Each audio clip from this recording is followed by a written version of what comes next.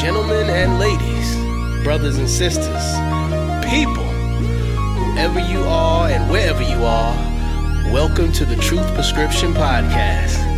I'm your host, Dr. Sekou Gathers, and each week I interview successful people from around the world and discuss how accepting the truth can propel your career and help you live a life of gusto and purpose. No mantras, no gimmicks, just the truth. So close your eyes and open your ears, and let's get into this. Come on. Yes. Good people, welcome back to the Truth Prescription Podcast. This is Dr. Sekou Gathers, and today I have the pleasure of interviewing Dr. Kevin Simon. Is he the first doctor? He's the first medical doctor that's been on the show. We've had some PhDs on here, but first medical doctor. How you doing, Kevin? I'm doing pretty good. Excellent. Welcome. All the way from Atlanta up here for a conference. Yeah. All right. So Kevin is a psychiatry resident. He's a psychiatrist in training. He graduated from my alma mater, Morgan State University, MSU, Maximum Skills University, as I like to call it. Making me feel old. He graduated in 2008. I graduated in 1998. So a 10-year difference, but it's okay. It's okay. I saw him on Instagram, and I kind of always love to see my alumni doing well. He is went to med school at Southern Illinois University. Southern Illinois University in Southern Illinois. Yeah. And he's a resident at Morehouse College psychiatric program. Morehouse School of Medicine. Morehouse School of Medicine psychiatric program focus that they train at Grady Memorial. And I love the saying, Atlanta can't live without Grady. I love that. It just shows you what an important institution it is there in the city. I had why did I go to Atlanta? I think I did an SMA conference in Atlanta once, and we were running around Grady's. So it's a very important place for the residents of that city. And when I looked it up on the map, I don't see anything too close to Grady in terms of other hospitals. Some northern Atlanta hospital or something like that. There are some other hospitals, some other major kind of academic places, but Grady is the public hospital for the city. For the city, yeah. It's the largest hospital in the state of Georgia. Yeah, that's amazing. Excellent. All right. Well, we're going to jump right in to the Truth Prescription. So, for my new listeners, the premise of the show is that all successful people, no matter their industry, have had to deal with certain truths, and it was accepting those truths, going through the process of that acceptance, that allowed them to break through, move past, and go on to greater things in life. So, Dr. Simon, you want to choose a personal or professional? What do you want to do first? We can start professional. Okay, do the professional. Most people do. We got to do a little warm up before you get into the personal. Right. So in your professional life, talk to us about a truth that you maybe were ignoring, and then once you were able to accept it, it helped you to move forward. Yeah. So I think one of the truths that I've accepted is that I'm actually good at what I do. Okay.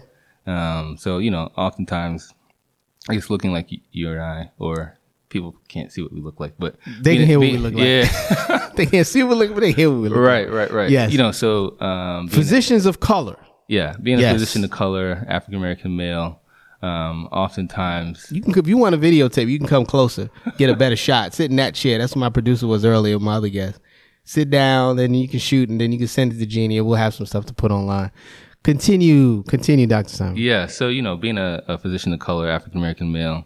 So prior to that, obviously, I was just an African American male. Right. We get told subconsciously or overtly that we're not good enough. And so even in high school, college, there were some of those things that maybe I probably believed. Okay. And so kind of doubted myself. But then, actually at Morgan State University. MSU?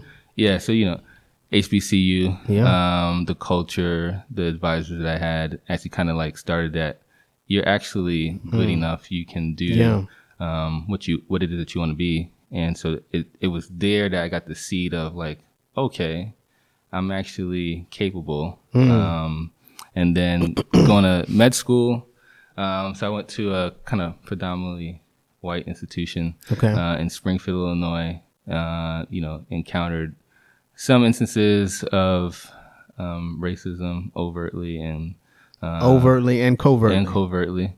Yeah, and so that's kind of why I chose actually Morehouse School of Medicine in Atlanta. Interesting. Because the department there is full of faculty that are diverse.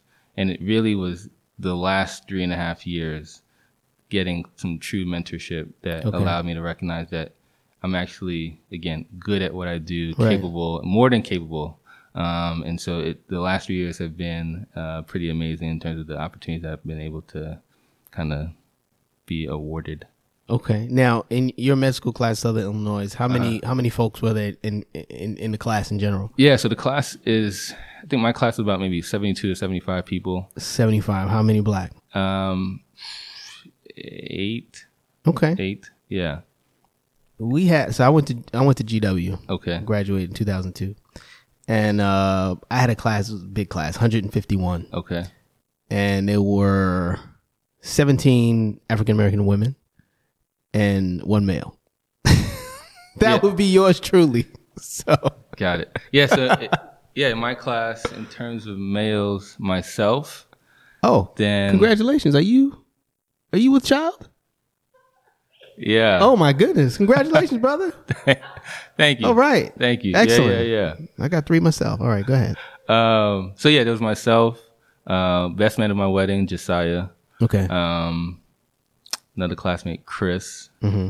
Our roommate, Desiree. And if I'm forgetting somebody, I'm sorry that I'm forgetting them. But yeah, so about 4 or 5 of us. Okay. So percentages are similar. Yeah, very much so. Interesting. All right. So the truth you came to in your professional life was that you actually are good at what you do, which is psychiatry, which is, you do mental dissection. Communicate with folks and help them through their most stressful situations. Excellent. All right. Cool. Let's jump into the personal truth. Now your wife is here. You wanted to step outside? She's gonna hear it later anyway, so it's up to you. No. Personal truth. Maybe she should step outside. No. Personal truth is that, and fortunately she is here, that family is actually most important. Okay.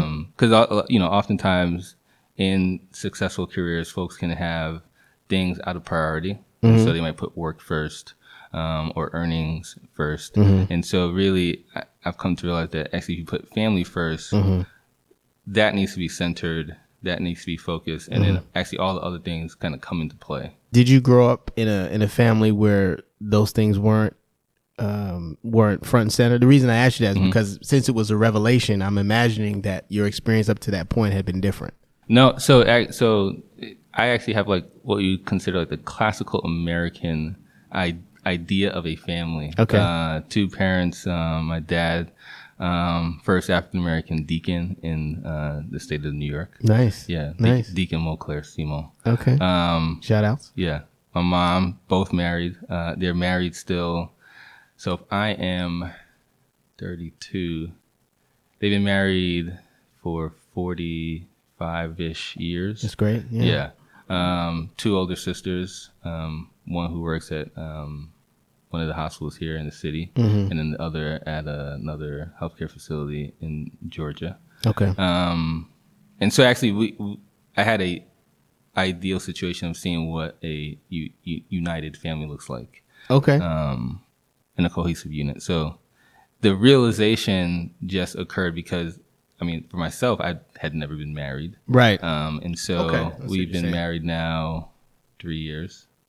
Okay. Congratulations. And so, yeah, just that transition of dating, getting married, starting internship, all of that. It was like what needs to be the focus. And so at one point in time, I was like, like work. Yeah. But it's important. So yeah, so that would be why it's like family, then work. And truthfully, even before family, it's actually God.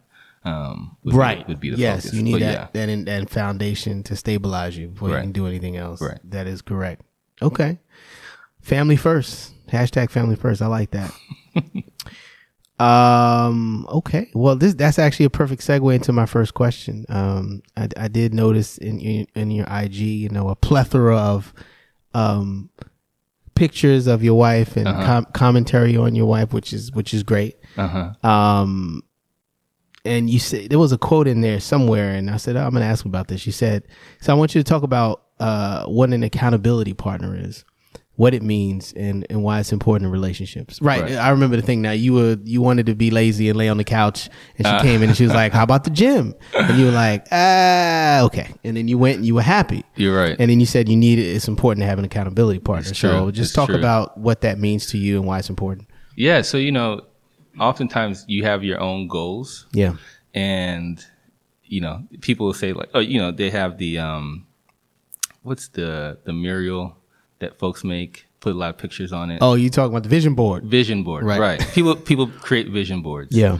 And it's great to do that. Don't get me wrong. Like I had my own version of a vision board. Sure. But you often need to tell somebody about what it is the goal that you have. And that person needs to want to believe in you. Because oftentimes you'll need people to believe in you more initially than you believe in yourself. Okay. They're feeding you that confidence. Sure. And so within a relationship, oftentimes there's my wife who might say, do you want to lay down or do you want to go to the gym? Because you've told me ahead of time, Kevin, that you want to go to the gym 3 times out of the week. Interesting. Right. So if she wasn't like my external brain, reminding me of those things, then I would have been lazy and sat on the couch watching Netflix. With your favorite blanket. I like that. Grab my favorite blanket and lay down. I was like, So, I mean, we all have that. So, having accountability. And it works both ways. There's times where, she has a goal that she wants to accomplish. And it's like, hey, we can do this. Yeah. And so it's not just you're doing it by yourself, but we're actually a cohesive unit. Even though it's your thing, I'm like fully supporting you. And then she fully supports me. Got it. Yeah. That's dope. It's important. 3 years in. Keep it up. That's great. I'm laughing that you scoured the. Oh, listen, I got to do my research, bro. This is what this is all about. I got to know you, figure out, how to approach and what to ask, and it's important. Taking my history. I can't do a physical, but I got to take my history ahead of time. No, good stuff. All right. I saw that you gave a talk on digital mental health innovations, and I thought that was kind of interesting because, and we'll get to it a little bit later, but mental health is not something that our community fully embraces. There's a lot of stigma, stigma on, I think, health in general, right? I.e. Tuskegee, but I digress. Coming back to it. I think particularly mental health, there's a sort of a negative connotation. Right. So, talk a little bit about the digital mental health innovations. I think that's kind of cool. Bridging technology and mental health. So, I would presume within emergency medicine, I believe that's your specialty. Yep. There's been an infusion of like mental health or telehealth. Correct. Yep. Right. And so there's telepsychiatry. Okay. But with regards to digital mental health specifically to minority populations, there has to be better ways for folks, even listening to podcasts, to get information to demystify all of these stigmas and myths that exist. Yeah. So for minority populations, that includes things like podcasts. Things like mental health apps that they can go and download on their own. Don't have to let nobody know that they're downloading because on their private phone. Got it. But they can still get the information that's required so that they can seek the right type of professional help. Okay. Another interesting, innovative process is that Morehouse School of Medicine, in addition to having telehealth reach out to primary providers in rural areas, we know that a lot of folks that are African American, Latino, would like to get their health or maybe care or counseling from the church, right? And so a unique way to reach out to that is using the digital platform to reach out to congregations and church leaders and provide them with the appropriate information and, knowledge base of here's what you need to know about depression. Here's what you need to know about anxiety, because your congregants are going to have these issues and going to come to you for it. Yeah. So we've created a system where we talk to churches as the gateway to providing African American communities information about mental health. Interesting. So when the pastor comes, when I go to my pastor and I'm like, Pastor, I'm having this, anxiety about such and such, instead of opening up to, Job or whatever passage, right. He might say, let's call Dr. Kevin, or here's some information on how to get to, Grady, et cetera, et cetera. Exactly. Okay. Exactly. I like that. You're meeting people where they are, exactly. Which is, so critical. Yeah, I mean, honestly, folks listen to the podcast or listen to the radio. There's far more people who listen to the radio and podcasts than there are that reach me at my clinic. Yeah. And so in order for me to inform folks appropriately, I need to be in these spheres and in these spaces where, usually at least mental health is not in them. Got it. And so that's the digital mental health. Sounds like Kevin's getting ready to do a podcast. It sounds like to me. This may be the start of many things to come in the future. Potentially. Okay, excellent. Which question I'm going to ask you? So check this out. When I found out you were a psychiatrist and married, I thought it was really interesting because a friend of mine is married to a psychiatrist. They're going through a divorce, right? Okay. One of the things he would always say to me, which was kind of funny but not funny, was, I don't know why she can't just like go in the mirror and just like self-talk to herself and understand her problems, right?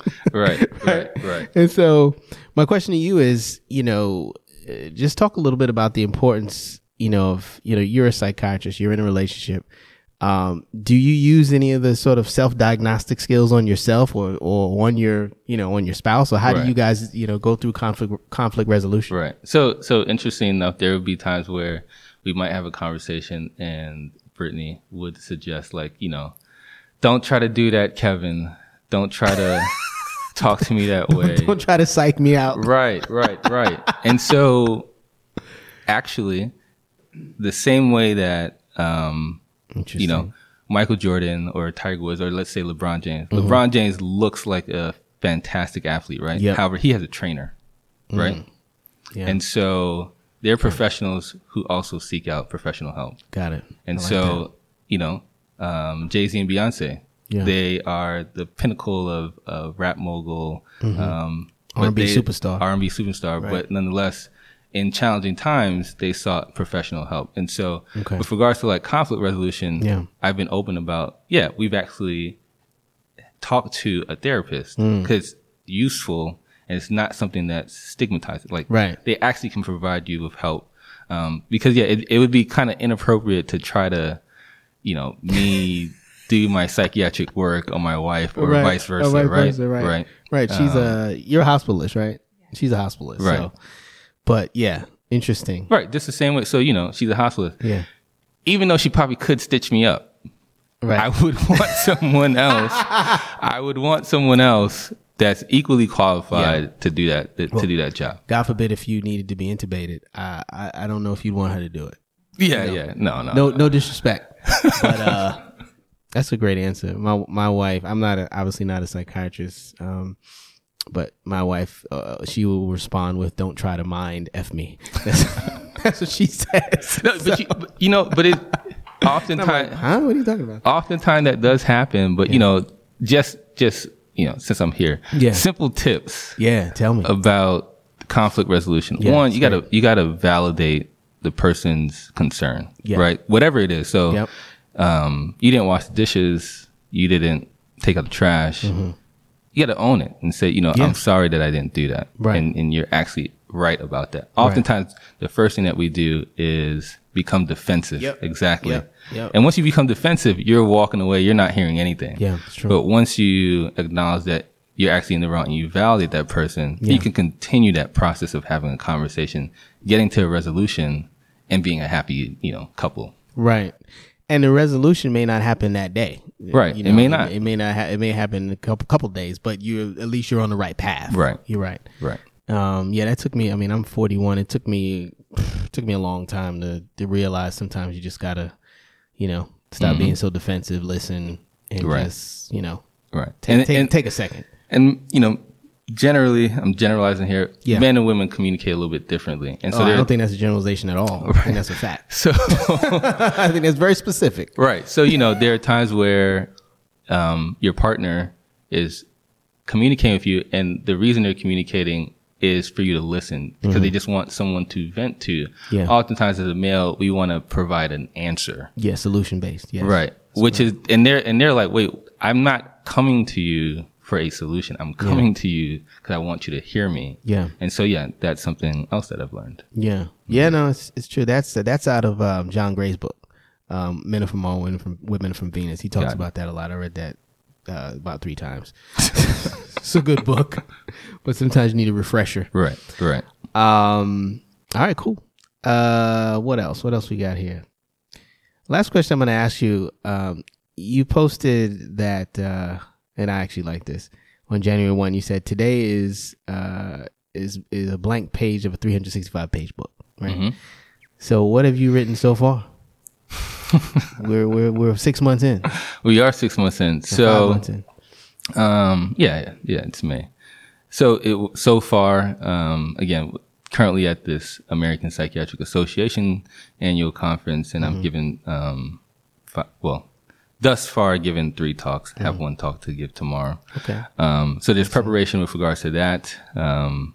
And is this part of your plan in the beginning of the year? You wanted to do more talks? Right. So the plan was to be, bolster my academic credentials, prepare for talks, contribute to like book chapters. Okay. And so I've been able to do that. In terms of like later in the year. So again, as you mentioned, my wife is pregnant. So that's that's a huge thing, right? So it is. Currently. And neither one of you have any other children? No. So Excellent. So, I'm reading up on, being a dad. Yeah. And so, I think there's What to Expect When Expecting for Dads. I think that book is out. Yeah. I'm reading The Expectant Father. Oh, cool. Okay. Yeah. And I'm just reading month by month. So, we're in the 4th, 5th month. I'm on the 4th, 5th chapter. All right. Excellent. And then later in the year, so I was accepted to be a child and adolescent psychiatry fellow at Boston Children's Hospital. Congratulations. So we'll be moving to the Boston area, be Harvard affiliated. So add that to the CV at some point in time. Excellent. So that's you want to focus on kids, clearly. Mm-hmm. Okay, good. Yeah, we miss a lot of opportunities to intervene, particularly African American young men. So I'd like to be there to kind of change the trajectory. Yeah, that is where we need to get. Yeah, it's true.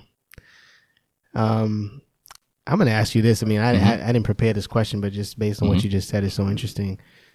I mean, you will be a child and adolescent psychiatrist, right? Mm-hmm. Proverbially, they say it takes a village, right? So you will be part of that village. Right. Do you think it's more parental, lack of parental influence, and in our case, a lot of times lack of the paternal, the fatherly influence? Do you think it's the system? How much of a difference do you think you can make? So, great question. And great questions always come with like complicated answers. And so it's not a black and white thing. It's kind of gray. So it's all of those, right? So there's a cohort of children who don't come from 2-family households. Right. But even within the black community, those that come from 2-family households, it's been shown that African American children still go to the bottom quartile for like socioeconomic status. Even when you got 2, middle class parents doing the right thing. And so that must indicate that outside of parental, there's some like, social environmental issues. And so, can I make a change in each kid? Probably not. But can I make a change to a system and how we identify? So for instance, I'm sure you're an ER doc. If there's an 18-year-old kid who comes in and he's aggravated, there's a certain set of diagnoses that some of our providers would tack on because he's 18 and he looks African American. Versus when I see that child, I might think about, well, what's happening at home? Right. Why are they aggravated? Yeah. Right. And not just label them as schizophrenic. Bipolar. Exactly. Which we're unfortunately diagnosed with too often because African Americans tend to come into the healthcare system through the ED during stressful events. Okay. And it's kind of not the best time to make a diagnosis for a mental health issue. Hey.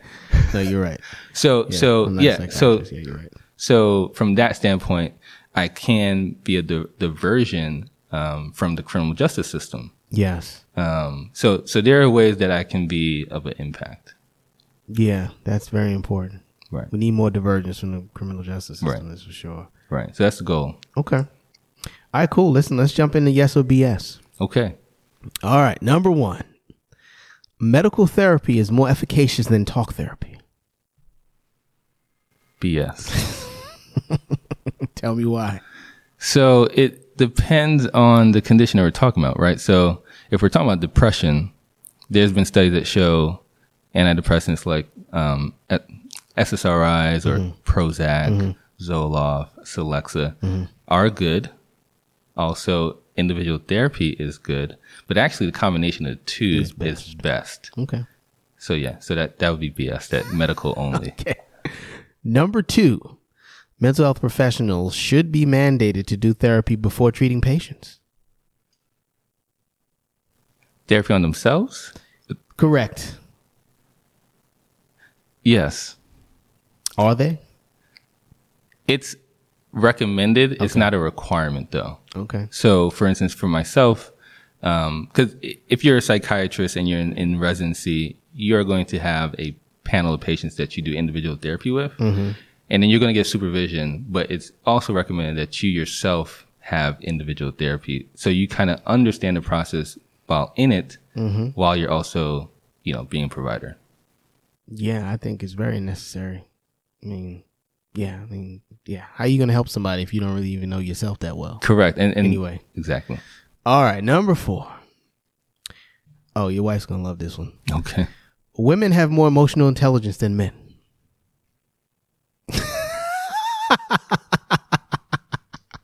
Yes. Was that difficult for you to say? It was.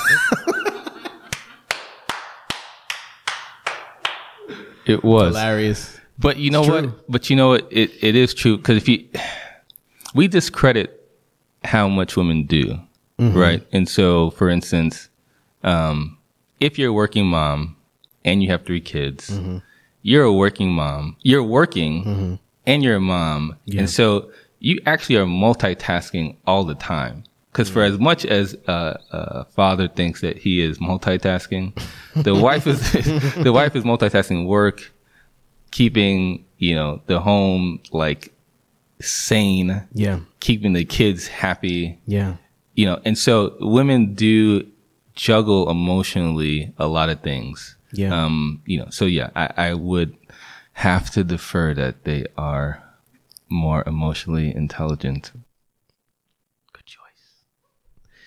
All right. Anyway, I know you come from good stock. I saw your father in his 15 degrees. So I was like, I've never seen nobody with 2 master's degrees. That's not true. My dad's getting his PhD on Saturday. Awesome. And he's got 2 master's degrees. Congratulations. Thank you. So congratulations to him. He did the work. Right. Number 5, the genesis of violence is psychiatric. That's BS. Okay. Yeah, so the genesis of violence is multifactorial. And so, in the literature now, or just in common lay, is social determinants of health, right? And so talking about food, access, housing. And so if a system is created that will cause stress, so for instance, if you're homeless and you're, what I want to say, if you're homeless and now you're exposed to the elements, right? So it's cold outside. You're going to have to figure out, well, how am I going to stay warm? Right. And that warmth might be, I got to do a couple of hours in the local Dunkin' Donuts. Okay. And so you're being yourself. You're just sitting in the corner, and then somebody, or matter of fact, you want to go Starbucks, and you're just in the corner, and you're just minding your business. Starbucks. And you're just minding your business because Right. it's warm inside. Right. And then someone says, "Well, no, you got to leave." Yeah. You said, "Well, I'm not doing anything. Right. I'm just trying to stay out from the cold." Exactly. All of a sudden, instigation starts. Yeah. So that's housing, right? And I'm just randomly using an example. Yeah. If you do food, well, someone's going to figure out how is it that I can get something to eat because I'm hungry. Yeah. Right. And so if it's access, right, there's plenty of people that I'm sure come to the hospital that you're at that may not necessarily have insurance. But they have a wound that they need care for. And they might get aggravated with someone who's doing their job by saying, well, ma'am, unfortunately, it looks like you don't have insurance, so you need to find your way to the public hospital that might be miles away. Well, so in the I mean, I understand your example. In the ER, we have Intalo. We have to see everybody. You have to see. But to your point, there are people that come there that don't really have a real medical issue other than hunger. Right. Doc, my knee's been hurting for 3 years. Okay. Can I have a tray? What? Right. And it's 3 a.m. I'm like, what? Right. So to your point, yes. Oftentimes it is, things that are external to the person that creates elements of stress, anxiety, tension that can cause someone, if pressured too much, to go into an episode where they might actually then become psychotic, or violent. Yeah. So I would say that it's more environmental. It's more environmental. Yeah. Okay. And number 6. Don't be upset by this one. Mm-hmm. Psychiatry is the easiest rotation in med school. It was for me anyway. Set that one up. Okay. So that's BS. Okay. Tell me why. Yeah. So maybe it was easy for me because I wasn't interested in psychiatry. Right. So when you're on the rotation, for the audience. Yes. Explain what a rotation is, because they may not. So for the audience that didn't go to med school, your third year you go through your quote unquote core rotation. So you got family medicine, internal medicine, OB-GYN, pediatrics, psychiatry, general surgery. That tends to be the rotation that you go through. Mm-hmm. And folks might consider psychiatry to be generally easy, quote unquote, because the hours may be short because you're in a clinic. Right.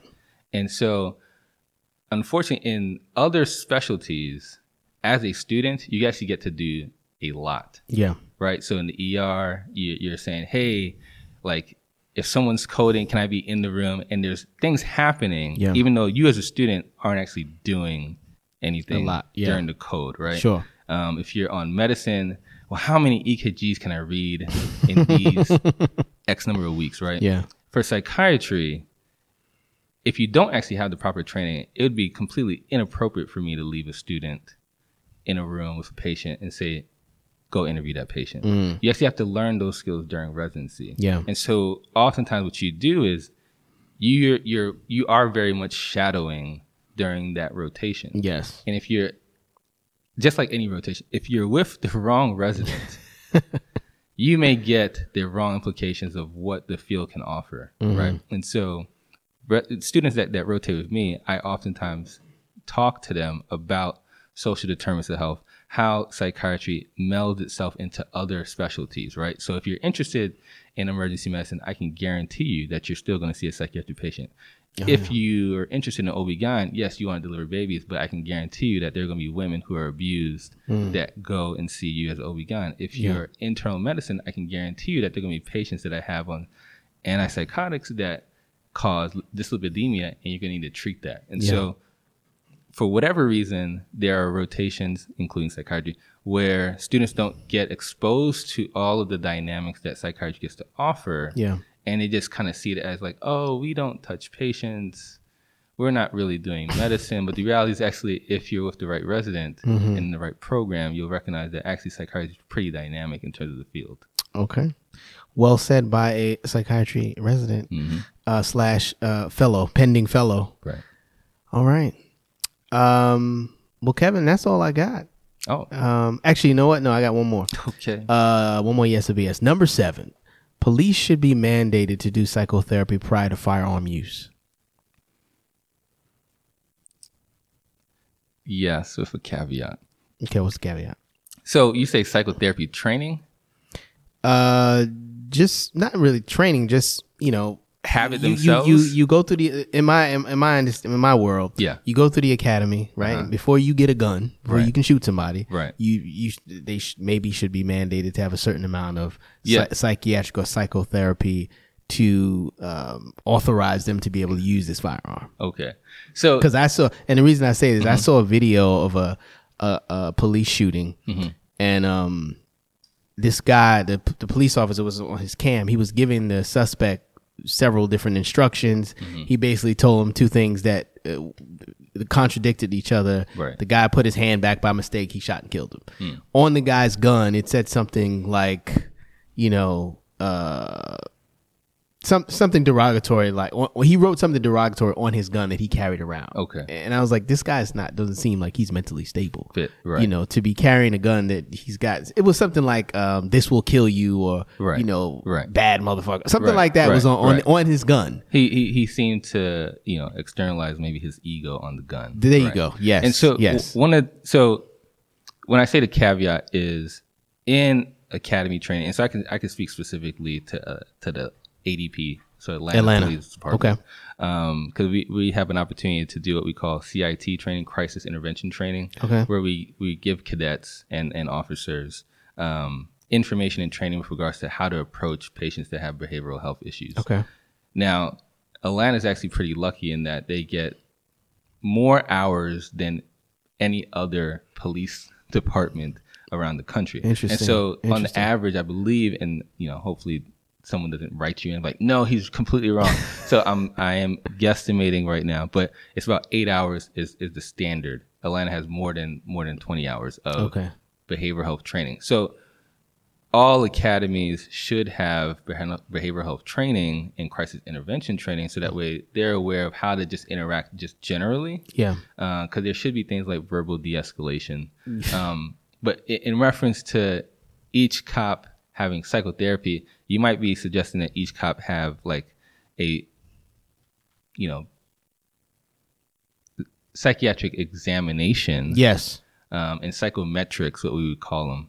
And some departments actually think they do go through like a quote unquote like personality test. Okay. But, but, oftentimes, to give officers credit, most police departments are like under-resourced. Most police departments are undermanned. And so generally there's a stress on the police force also. But to your point, yeah, they should have behavioral health training. Okay. Yeah. I think so. It doesn't happen. At least it doesn't happen in New York City. So, okay, Kevin Simon. Say cool. This is great. It's a pleasure having fellow Morgan alum 10 years after the fact. It's good to see you, man. Out there doing your thing. Trying. Raising the family. It's great. Yeah. Thank you. I haven't been to a homecoming in a while. Time to go back. Neither have I. The campus has changed. It has. Yeah. I went like maybe 2 years ago. Just I was going to DC for something, and I just stopped. Stopped by 1500 East Coast Spring Lane. Yes. Yeah. Yes. Bought some mugs, some T-shirts. Okay. Got my wife, hoodie. Right. And kept it moving. Good times at Morgan. Yeah, I enjoyed it. Yeah. Gateway to opportunity, stairway to excellence. Exactly. You know what I mean? I wouldn't change anything. Neither would I. All right. Well, with that, I'm going to sign off. As I always say, the truth will set you free if you let it.